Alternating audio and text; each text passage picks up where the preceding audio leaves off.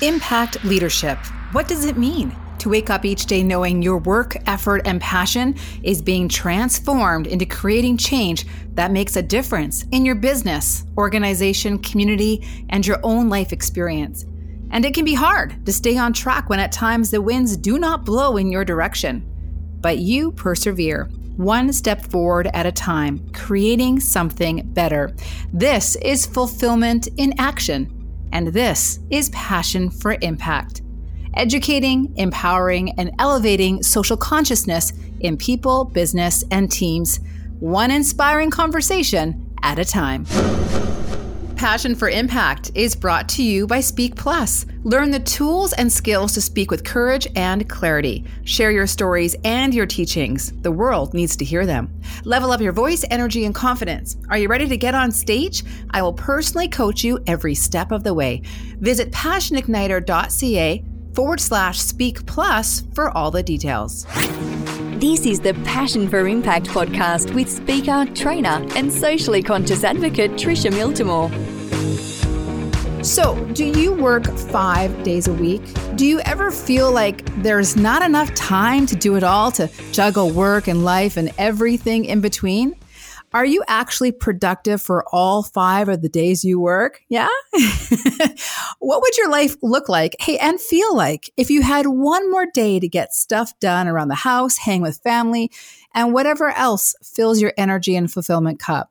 Could you actually get more done in 4 days than in 5? Some deep questions. Joe O'Connor is a driven and dynamic change maker and leader, and he is here to talk all about the 4-day week. Now, a little bit about Joe. He is the director and co-founder of the world's first Center of Excellence in Work Time Reduction, a new global initiative being launched in partnership with the leading people-first transformation company, Curium Solutions. Previously, as the CEO and global pilot program manager of 4-Day Week Global, Joe led the design and implementation of 4-Day Week trials all over the world, supporting over 200 employers and 10,000 employees to make the transition to reduced hour, productivity-focused working in 2022. He is a former political party chairperson and political campaign director and senior advisor, having managed several successful national political and electoral campaigns. Man, what does this guy not do, right? And in 2020, I should say, and I love this, Joe co-founded the Doorstep Market, a voluntary initiative set up to support small, independent Irish businesses during the pandemic. Now, this virtual multi-vendor marketplace enabled Irish consumers to stay home and shop local, supporting more than 300 businesses who previously had no online trading presence. So yeah, I'm thinking there's some pretty cool stuff here and some big impact too. Welcome to the show, Joe. Thanks, Tricia. Great to be here. I see you got the long version of the bio, so apologies for that. Well, you know what? I love the long version because there's so many pieces. I think it really helps add context to, why you're here on the show right now and what we're going to talk about as well. And of course, I just love that little last zinger of community impact that you led as well. So it must be like in your bones, this whole impact and community and elevating people's lives. Would you say it's like a pattern throughout your career and life? I guess it is. The first job that I held leaving college, if you qualify it as a job, is I was a student representative in the Students' Union for a number of years in my college in Galway, Ireland. I ended up becoming the national president of the nationwide Students' Union, the Union of Students in Ireland. So right from the outset of my career, I was passionate about leadership and passionate about change, and really found myself drawn to projects where I felt I could make a difference. And, this work time reduction, shorter work week space is something which became a passion and an interest of mine about 5 years ago, almost as a kind of a side hustle and a side project. And it's obviously become, the driving force of my career in recent years. And I'm sure in the years to come too. What was the catalyst for the interest in a reduced work week and that whole kind of world? What was the catalyst for that for you? So back in 2018, I was involved in coordinating a research project in the Irish public sector, which was looking at work-life balance issues more generally. But one of the things that we included some questions on was this whole area of the 4-day week and the shorter working week, which was starting, not nearly like it is today, but was starting to gain some momentum globally. There had been some trials in Iceland, in Denmark, in New Zealand that I had been tracking. So we asked some questions around that. And one of the really striking findings from that research was the huge volume of working parents, mostly women, who had already moved to 4-day weeks or reduced hour work weeks for an equivalent reduction in pay. But yet they felt that their responsibilities in the job, their expectations in the job, and the output that they were producing was very much the same as it had been in 5 days. So that got me really thinking about and interested in this concept of Parkinson's law, which is the idea that a task expands to fill the time that's available for its completion. And I think that holds true in many modern organizations, and that the work I've done in recent years has only served to really strengthen that belief. Yeah, I think that holds true, especially when I'm procrastinating on so many things. And it's like I could get it done very quickly, but it can take a week for sure. So I love this conversation because I think as a mother, 4 kids myself and working, and how much more efficient I became actually working wise. And so I think that law is very true. So for anyone who's new to this whole 4-day week idea or concept, philosophy, how would you describe it? What's your general kind of description of what it exactly is? So what we're really talking about here is reduced hour productivity focused working. So we're talking about not the same number of hours crammed into 4 days. We're not talking about reduced hours for reduced salary. We're talking about delivering the same outcomes in less time for the same salary. And so the trials I was involved in at 4-day week global were based around this principle of the 100-80-100 rule: 100% pay, 80% time in exchange for a commitment to delivering 100% of the output. But I work with organizations who do many different variations. So it's not always necessarily 20% reduced hours, 4 days. It could be starting with a 9-day fortnight, a half-day Friday, shorter work days. And really the principle here is that we believe that you can produce the same results and the same performance with fewer and with more efficient inputs. So actually, when you look under the bonnet of what's actually happening in these organizations, they're not just reducing hours and all of a sudden magically their productivity is increasing. They're streamlining their operations. They're changing work practices. They're finding efficiencies and process improvements in their business. And really, the 4-day week is very much a catalyst to drive that kind of change in your organization. When you make time a scarce resource and when you introduce that constraint, it really can help to make your organization more efficient and more productive. Wow. And tell me a little about the human side of it, the impact on people when they have, more time outside of work to do other things. Well, I mean, it's almost very obvious, but it's still very good to restate it. As benefits go, this is life-changing and transformative for people in a whole host of different ways. For some people, it's because they get to spend more time with family, caring for elderly relatives, more time with their kids growing up. For some people, it means that they can pursue new hobbies, interests, and endeavors that they otherwise would not have been able to do. For some people, it might mean investing more in their community. So it can have a whole range of different benefits for different people. And I think that's the power in it. It's that when you give people their time back, it's something that's very personal to people.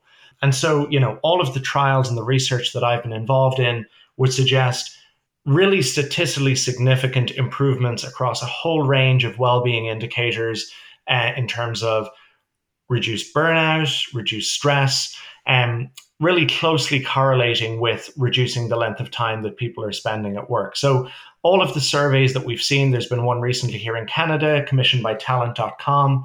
93% of Canadians say that they're very much interested in the idea of a 4-day work week. But when you drill down beneath that and you ask people, what is the single most attractive benefit that would lead for you to leave your current organization or to join a new one? the 4-day week ranks first, ahead of flexibility, ahead of insurance, the single most attractive thing for people. And I think that's something the pandemic has really affected. I think a lot of people have very much realigned their priorities and the things that are important for them in life. And time is now really coming top of that list. Mm-hmm. It most certainly did that, didn't it? This is fascinating to me, and I'm excited about, and I'm sure many people listening. So, most people listening to Passion for Impact are HR leaders, have their own businesses, maybe are taking care of teams, leaders, impact leaders. If someone's thinking, you know what, this would be an amazing benefit to include for my people, like, what is the first step to figuring out the best process and design of a reduced work time week? So the first intervention that we typically do with organizations who are thinking about this, who are actively exploring it, is we have this diagnostic process, which is almost like a feasibility study, but really it's setting out to answer 3 key questions. The first is the organization's readiness to move to a shorter working week. So lots of organizations are right for a shorter working week culturally, but they might not yet be ready operationally in terms of having the right processes, having the right systems in place in order to be able to make this work. The second question we want to answer is, what are the main challenges, barriers, and obstacles that they'll need to overcome? And we tend to custom design the planning and preparation phase for the trial or for the implementation based on those specific needs and challenges that the business might have. And then the third is, what's the right model for them? So the 4-day week is not a one-size-fits-all. For some companies, it might look like a single universal day off. For some companies, it might mean devising rosters and schedules to maintain service coverage through the work week.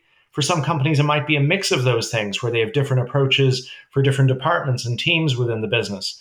And for others, it might require a more incremental journey, starting with something like a 9-day fortnight or a half-day Friday, as I said earlier. So, we're very much working with them to figure out what are the challenges, what's the timeline, and what's the right model, what's the right fit for that organization.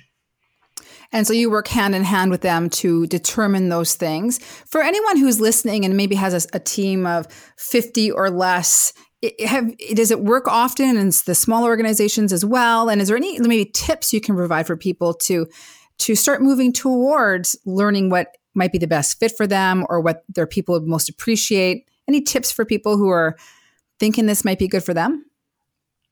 Well, I think that actually, if you look at the implementation to date, it has been mostly driven by SMEs. So the highest pace of adoption has been in smaller businesses with some exceptions, even though when you look at the survey data, larger businesses tend to be more generally open-minded to the idea, potentially because it's easier for them maybe to cover shifts and to devise rosters because they've got a greater resource. But we've seen a big take-up amongst smaller businesses with less than 50 employees, for sure. I think one of the things is culture is very important. The companies that tend to make this work are those that already have a very strong culture of trust, of partnership, of collaboration. Companies that already have got a very bottom-up approach to decision-making tend to find this an easier journey than organizations with a more command and control style of decision-making. I think one of the big questions that HR leaders are asking themselves now is, they're looking at 4-day week and shorter work week as part of this whole suite and range of different flexibility options that are out there. And I think one of the big benefits of this is the universal nature of it, because my experience certainly is that with some flexibility models, so let's take, for example, this growing trend of saying to your employees, you can work where you want, you can work when you want, as long as you get the work done. And that sounds great. On the face of it, that sounds incredible. But often these ultra flexibility models, which are unstructured, the outcomes tend to be very unevenly distributed. So it can often it can depend hugely on the internal dynamics of your team. How does your manager perceive the policy? Sometimes there can be gender dynamics at play. So often the benefit can be very uneven in how it's distributed. And because it's so individualized and so discretionary, there isn't really a collective incentive to change things like, no one person can change the way their team meets, the way their team communicates. So the beauty of the shorter work week is that it provides this collective universal benefit that really incentivizes people to work together to figure out better ways of working. And I think that's really at the heart of its success. That is very interesting. The Work Time Reduction Center of Excellence, is there resources online people can access to learn more about the initiative, philosophy, and moving forward? Sure. So a good place to start is our website, which is worktimereduction.com. We're also on LinkedIn at the Work Time Reduction Center of Excellence. We've got lots of new resources, which we're going to be launching in the coming months, including a new white paper that we've been working on with the University of Toronto. And there's a facility on our website as well to fill out a short assessment, which is a free tool, which is very much around getting you thinking about the right kinds of things in terms of what your organization needs to be ready to implement a shorter work week project. So looking at questions around culture, around people, around operations and processes, I think is a very good conversation starter. They can also book a call with one of our team to talk more about this if they want to learn a little bit more about, how could this affect their business? How can it work in practice? Are there similar organizations to them that have maybe done this already that we're familiar with, that we can share those stories about? So yeah, we're more than happy to talk to folks who are interested in this area for sure. Oh, that's great. And I would love to know a story that maybe stands out for you in all your time working towards this and working with this, a company or maybe an individual person that really sticks out for you. Like, oh, that really impacted their lives in some pretty incredible ways. Kind of putting you on the spot, but any stories that stand out for you? For sure, yeah. I mean, I'm not going to say this is the best story, but it's the first story that comes to mind. A company we worked with in Boise, Idaho called HealthWise. They're a nonprofit healthcare information services company. Their CEO, Adam Husney, approached me in August of 2021. They had a massive problem with employee turnover, and they were finding it very difficult to compete on salary in a very competitive recruitment market, like a lot of nonprofits. So they really went to the 4-day week almost as a crisis management response to this huge issue they had with retention, losing key people, the cost of recruitment, retraining, upskilling. And it pretty much fixed their turnover problem overnight. Their employee attrition went to effectively zero from September 2021 onwards. Wow. And I know, Adam is really strong on telling that story about, one day they had a meeting in the office and an employee that was very guarded, that was, not the most open individual, not somebody who, they were great at their job, but they wouldn't necessarily be the first person to stand up at a town hall meeting and share their feelings or their experiences, tapped him on the shoulder and basically asked him about the future of the policy. And was this something they were going to keep? And almost broke down in tears in telling Adam how much this policy had meant to him, his family, his relationships, how this had really changed his life quite dramatically. So, that's definitely one story that sticks out for me as a pretty powerful one. Yeah, it's amazing when you hear from an individual about how it really impacted their life. And that's what I love about the conversation around work-life balance, productivity, or how I like to describe it, work-life synergy, is that it actually impacts people's everyday life. And that's where I get excited. And I'm sure you do as well, is that, changes in policy, changes in how we do business, it makes a difference. It really does. I'm curious, and the question that comes to my mind, and if I'm thinking it, maybe someone else is as well, is it must depend a little bit on the rollout with management, because what if they just reduce the hours, but still do have this unspoken, like you do still need to maintain this level or more of outcomes. So, I mean, I don't know. Does it always result in efficiency, or can there be kind of some bumps in the road there? And what do those look like? Yeah, I mean, there can definitely be some bumps in the road. I mean, I've heard organizations who have said moving to a shorter working week didn't solve all of their problems, but it surfaced all of their problems. When you create that kind of pressure in the system by reducing the number of hours, what it causes often is a lot of unspoken frustrations bubble up to the surface. A lot of, inefficiencies or risks within your systems and processes all of a sudden are exposed. And almost, in each case, the leaders that would share this with me, or the organizations where we've seen this firsthand, they see that as a good thing, because it brought to the surface the things that needed to be fixed in order to make their organization a better one, and in order to make their people, happier, healthier, and more productive. So, but this is not a silver bullet. This is not something which you press the green button and all of a sudden it magics up, every solution to every problem. Mm-hmm. This is it can be hard. It can be, it certainly might not be straightforward, but if you can pull it off, and there's lots of evidence out there now to suggest that very many organizations from a whole variety of different industries have been able to pull this off, then the benefits are really very real and very significant. So I think, my message would be, don't underestimate this as this is going to be really easy, but it's something that really could be a huge game changer for your organization and for your people. And the other thing I would say is it's getting the balance right between not overthinking it in terms of this is something that, like, the most detail-oriented CEO in the world does not know the day-to-day intricacies of each of their employees' jobs well enough to tell them how they need to redesign it. So this needs to be led from the ground up, and there needs to be an element of allowing those details to actually be fleshed out by the trial and by the process, rather than trying to preempt every answer in advance, because that's pretty much impossible.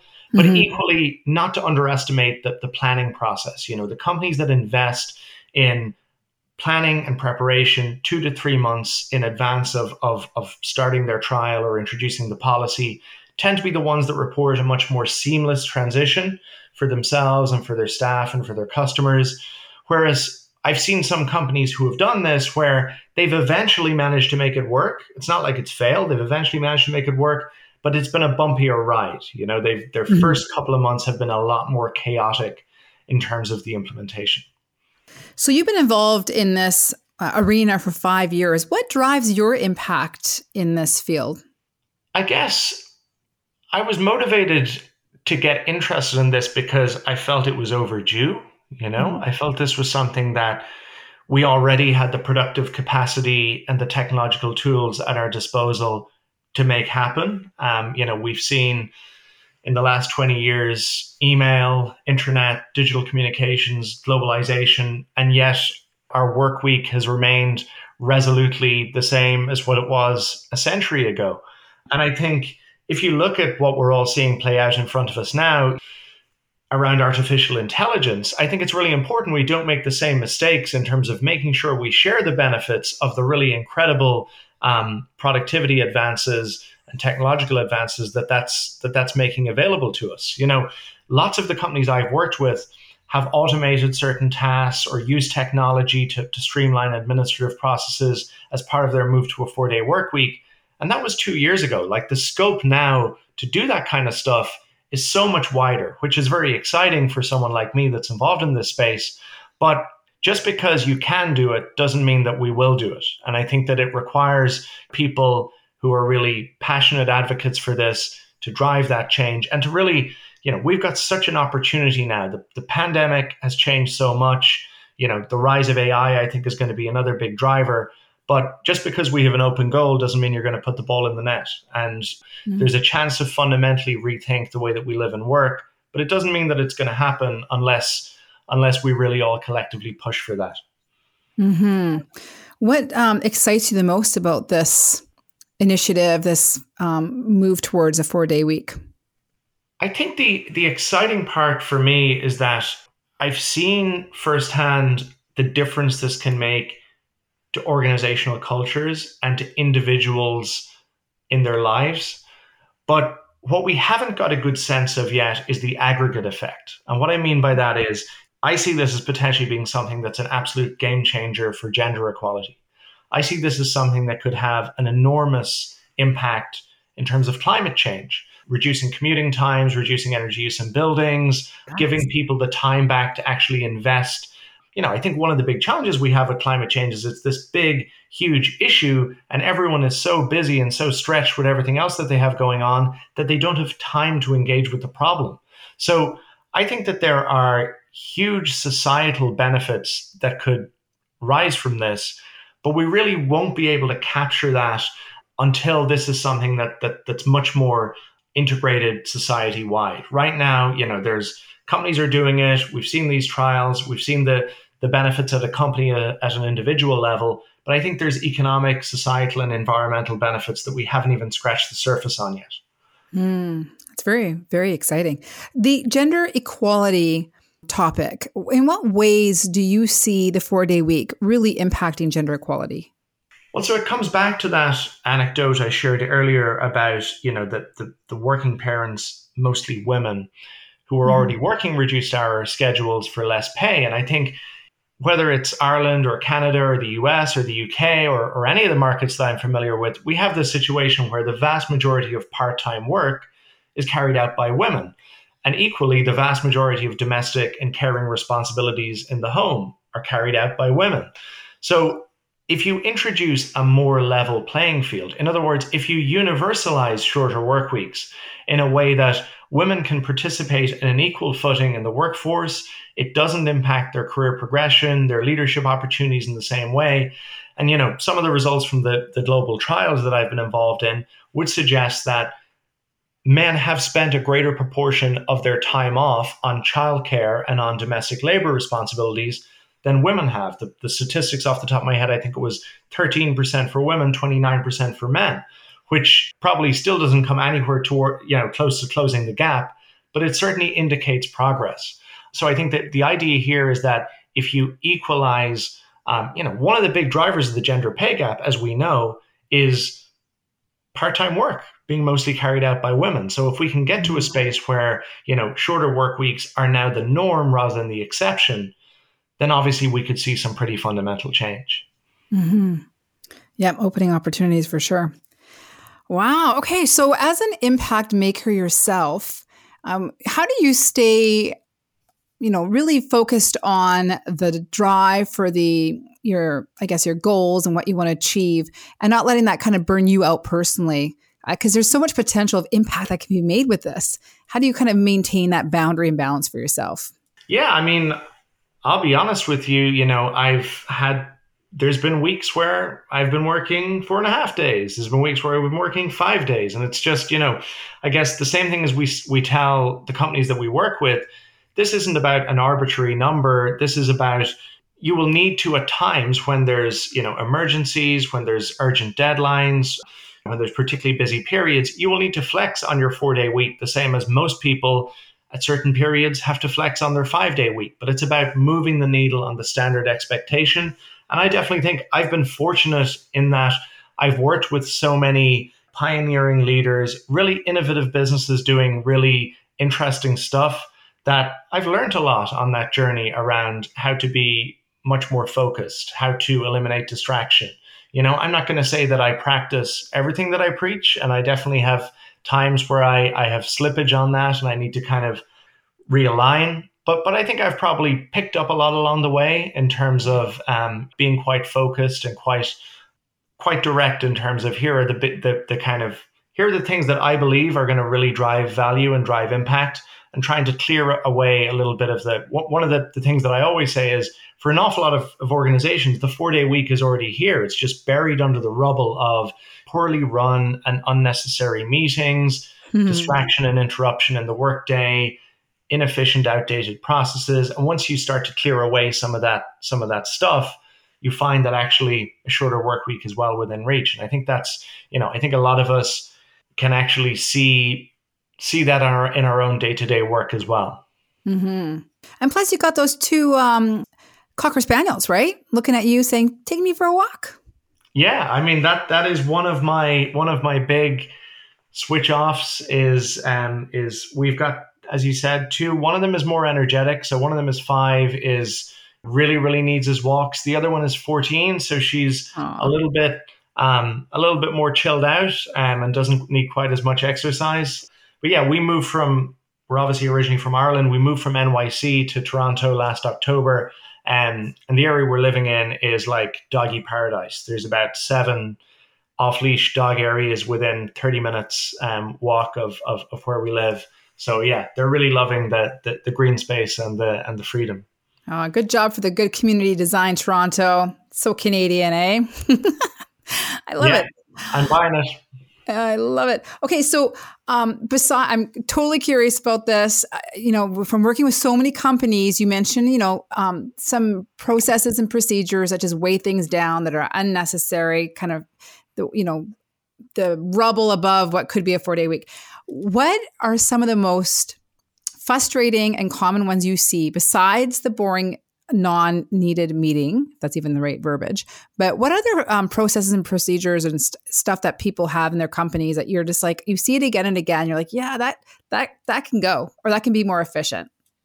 I would say one of the most common ones is mindful technology usage, in that I think there's almost an impulse, if you've got a problem that's caused by technology, the answer is more technology. And the answer is a new system or a new app or and often it really is much more about scaling back and using what we're using in a much more streamlined, efficient way, rather than thinking there's some other new magic solution that's going to solve it, is often at the crux of a lot of problems. So, we've seen companies who have tried to move to shorter work weeks and they've attacked meetings, but all they've really done is they've moved the waste from the meetings into Slack or into some other communication platform, rather than actually attacking the root cause of, what are the things that drive value? What are the things that are necessary evils that we need to deprioritize or minimize the time that we're spending on? And what's the stuff that can just go? And I think redesigning and restructuring the way you work it requires a little bit more thought than we're just going to detox our diaries and clear out all our meetings. Because if you haven't actually addressed the fundamental root cause, you'll probably find you'll come back 3 months later and the same stuff will have reappeared, just in a different form. That is something to think about. Everyone listening is like, okay, what technology are we just using, not using mindfully? And yeah, that's a good one. Okay. Any particular platforms that are most guilty for that? I mean, I don't want this to be a slam on Slack, because it's a really good product, and it's probably the most common one for misuse just because it's the most common one. So, a huge amount of organizations that we work with, they do use Slack. And as I said, sometimes reform can take the form of dumping processes and activities into Slack from meetings or from other activity, rather than actually drilling down into what's adding value, what's needed, and what are we actually trying to get out of this platform. Mm-hmm. I think one of the things that organizations need to figure out is this is something that can't be really rigid. So there needs to be discretion around this. There is going to be occasions where you need to flex out from the standard structure of the work week. But it's really being able to tell the difference between, I run a bank and my regulator wants to meet me for a coffee on my scheduled day off. You're probably going to want to take that meeting, and sending out an unnecessary email or Slack message to your entire team on their scheduled day off that could easily have just waited until Monday. So it's about that discipline and that balance. And, there's not really a toolkit for that. That's something that sometimes you've just got to actively manage and get your feel for. What are the things that make sense to show flexibility, and what are the things that, if we're flexible on them, then we're just undermining the whole culture and the whole intent behind the policy. Mm-hmm. That's very interesting. So let's ask a few questions about you, Joe. Let's learn more about Joe. If you could give yourself some advice from 10 years ago, if you could go back 10 years, what advice would you share with your younger self? Wow, I was asked this question on a podcast recently, and I gave an answer, and I can't even remember the answer that I gave. You have to come up with a new one. I know. Well, maybe I'll come up with the same one. I think it's probably, you can probably see from looking at my LinkedIn, I was doing 5 to 10 years ago, was doing a whole lot of different stuff. And I probably didn't learn to say no until I've started doing this work. I've always been somebody who, I think people who are in either change maker or entrepreneurial roles probably find it easier to tell people why it's important to say no than to actually act on it themselves. So yeah, maybe there was some opportunity cost in my earlier career because I took on a whole load of stuff that I didn't need to do just because I wanted to be involved and associated with everything that I was interested in. And, you grow up and you realize that's not possible and you need to be a little bit more. And I guess the other thing is back when I was in college, which, it's probably now, what are we talking, 12, 14 years ago, there was so much focus on, I remember in Ireland at the time, this was before the big property crash. So everybody was doing quantity surveying and construction management because the property market in Ireland was booming. And then by the time we had graduated, we had the crash and all of these people were effectively there with degrees in an area where there was no jobs. And I use that anecdote to say it's even more extreme now and it's only going to get more extreme. The link between the content that you study in college and what you're going to end up needing for your career is year on year getting more and more broken. And so critical thinking and actually skills-based study is becoming, with the rise of AI, is only going to be more important. So I think that I probably believe there needs to be a rethink of our education system, but at the very least, I think that people individually can maybe make better choices if they're not as motivated around what do I need to do in order to be where I want to get to next year, because there's a good chance that by the time you get to next year, the goalposts are going to have shifted.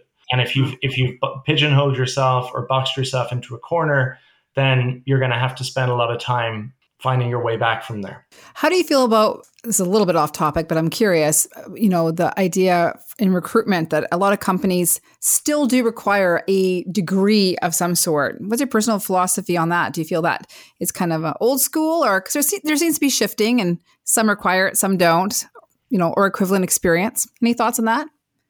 Yeah, I mean, it depends on the role, right? If you're recruiting for a structural engineer role, then I think it's probably necessary. But probably, hey. I definitely think that most people, a couple of years after they graduate, realize that the significance that they placed on, the experience, the value that I would not be where I am today without the value of the experience that I had in my education journey. But the specifics around the areas that you focused on, everyone experiences that big drift. And are we having such a focus on that purely from a kind of to teach people discipline, or are we doing it for strategic goals? Because the reality is that putting a huge emphasis on what's required to succeed in business in 2013 or in 2023 or in 2033, 4 years later, the things that's going to be required to succeed will have changed very significantly from a kind of a strategy and tactics perspective. And the things that's going to stick around is the drivers of what makes for a successful person, what makes for a quick study, a quick learner, somebody who's flexible, somebody who's able to kind of respond. And I'm not sure we've got that balance right. It's definitely an interesting conversation and probably good for another episode. But yeah, that's some good stuff there. Some good insights. So I appreciate that. Thank you. Okay, 2 more questions and then we'll wrap this all up. But how do you help your team members as a leader yourself to focus on growth over kind of the grind mindset? Yeah, I think we have a very streamlined approach in terms of very clearly articulating our goals, making sure that they're very well understood, very well communicated across the team, that everybody can kind of see how their day-to-day activity ladders up into their goals. Because sometimes we find in the projects that we work with clients on, the stuff that people think isn't adding value, sometimes it really is adding value, but they just don't understand how or why. So often people will be recruited into jobs and they're just told, you do this thing. And someone probably told the person who was starting that role 5 years earlier that this is why they're doing it and this is why it's important. But that's been lost. And so I think that's a really important starting point, is everyone can understand how their work relates to the overall success of the organization.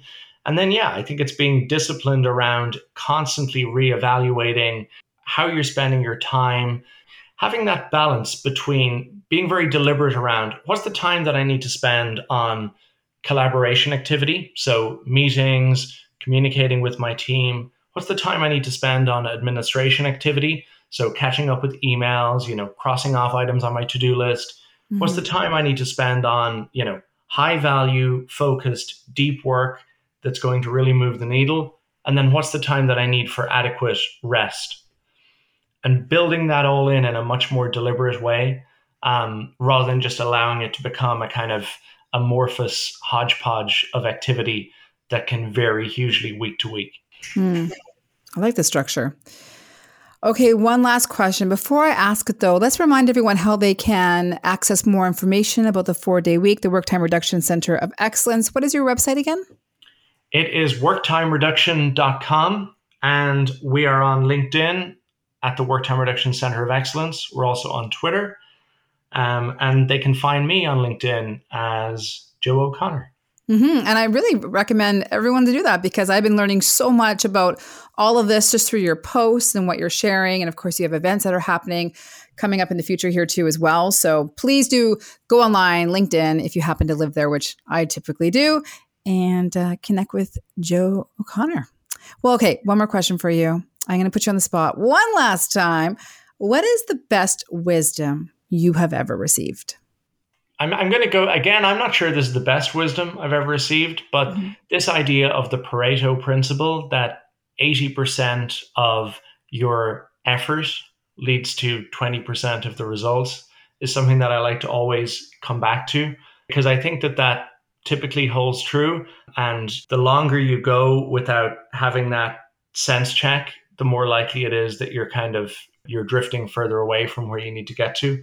So yeah, I think that's a good takeaway for people. I think so too. Thank you again for joining us here on Passion for Impact. Really appreciate your time, your insights, and your energy. Thanks, Joe. Thanks, Tricia. Pleasure. If you love learning how to live and lead in a caring and fulfilling way, and you find this show inspiring, please share with your friends, rate and review this podcast.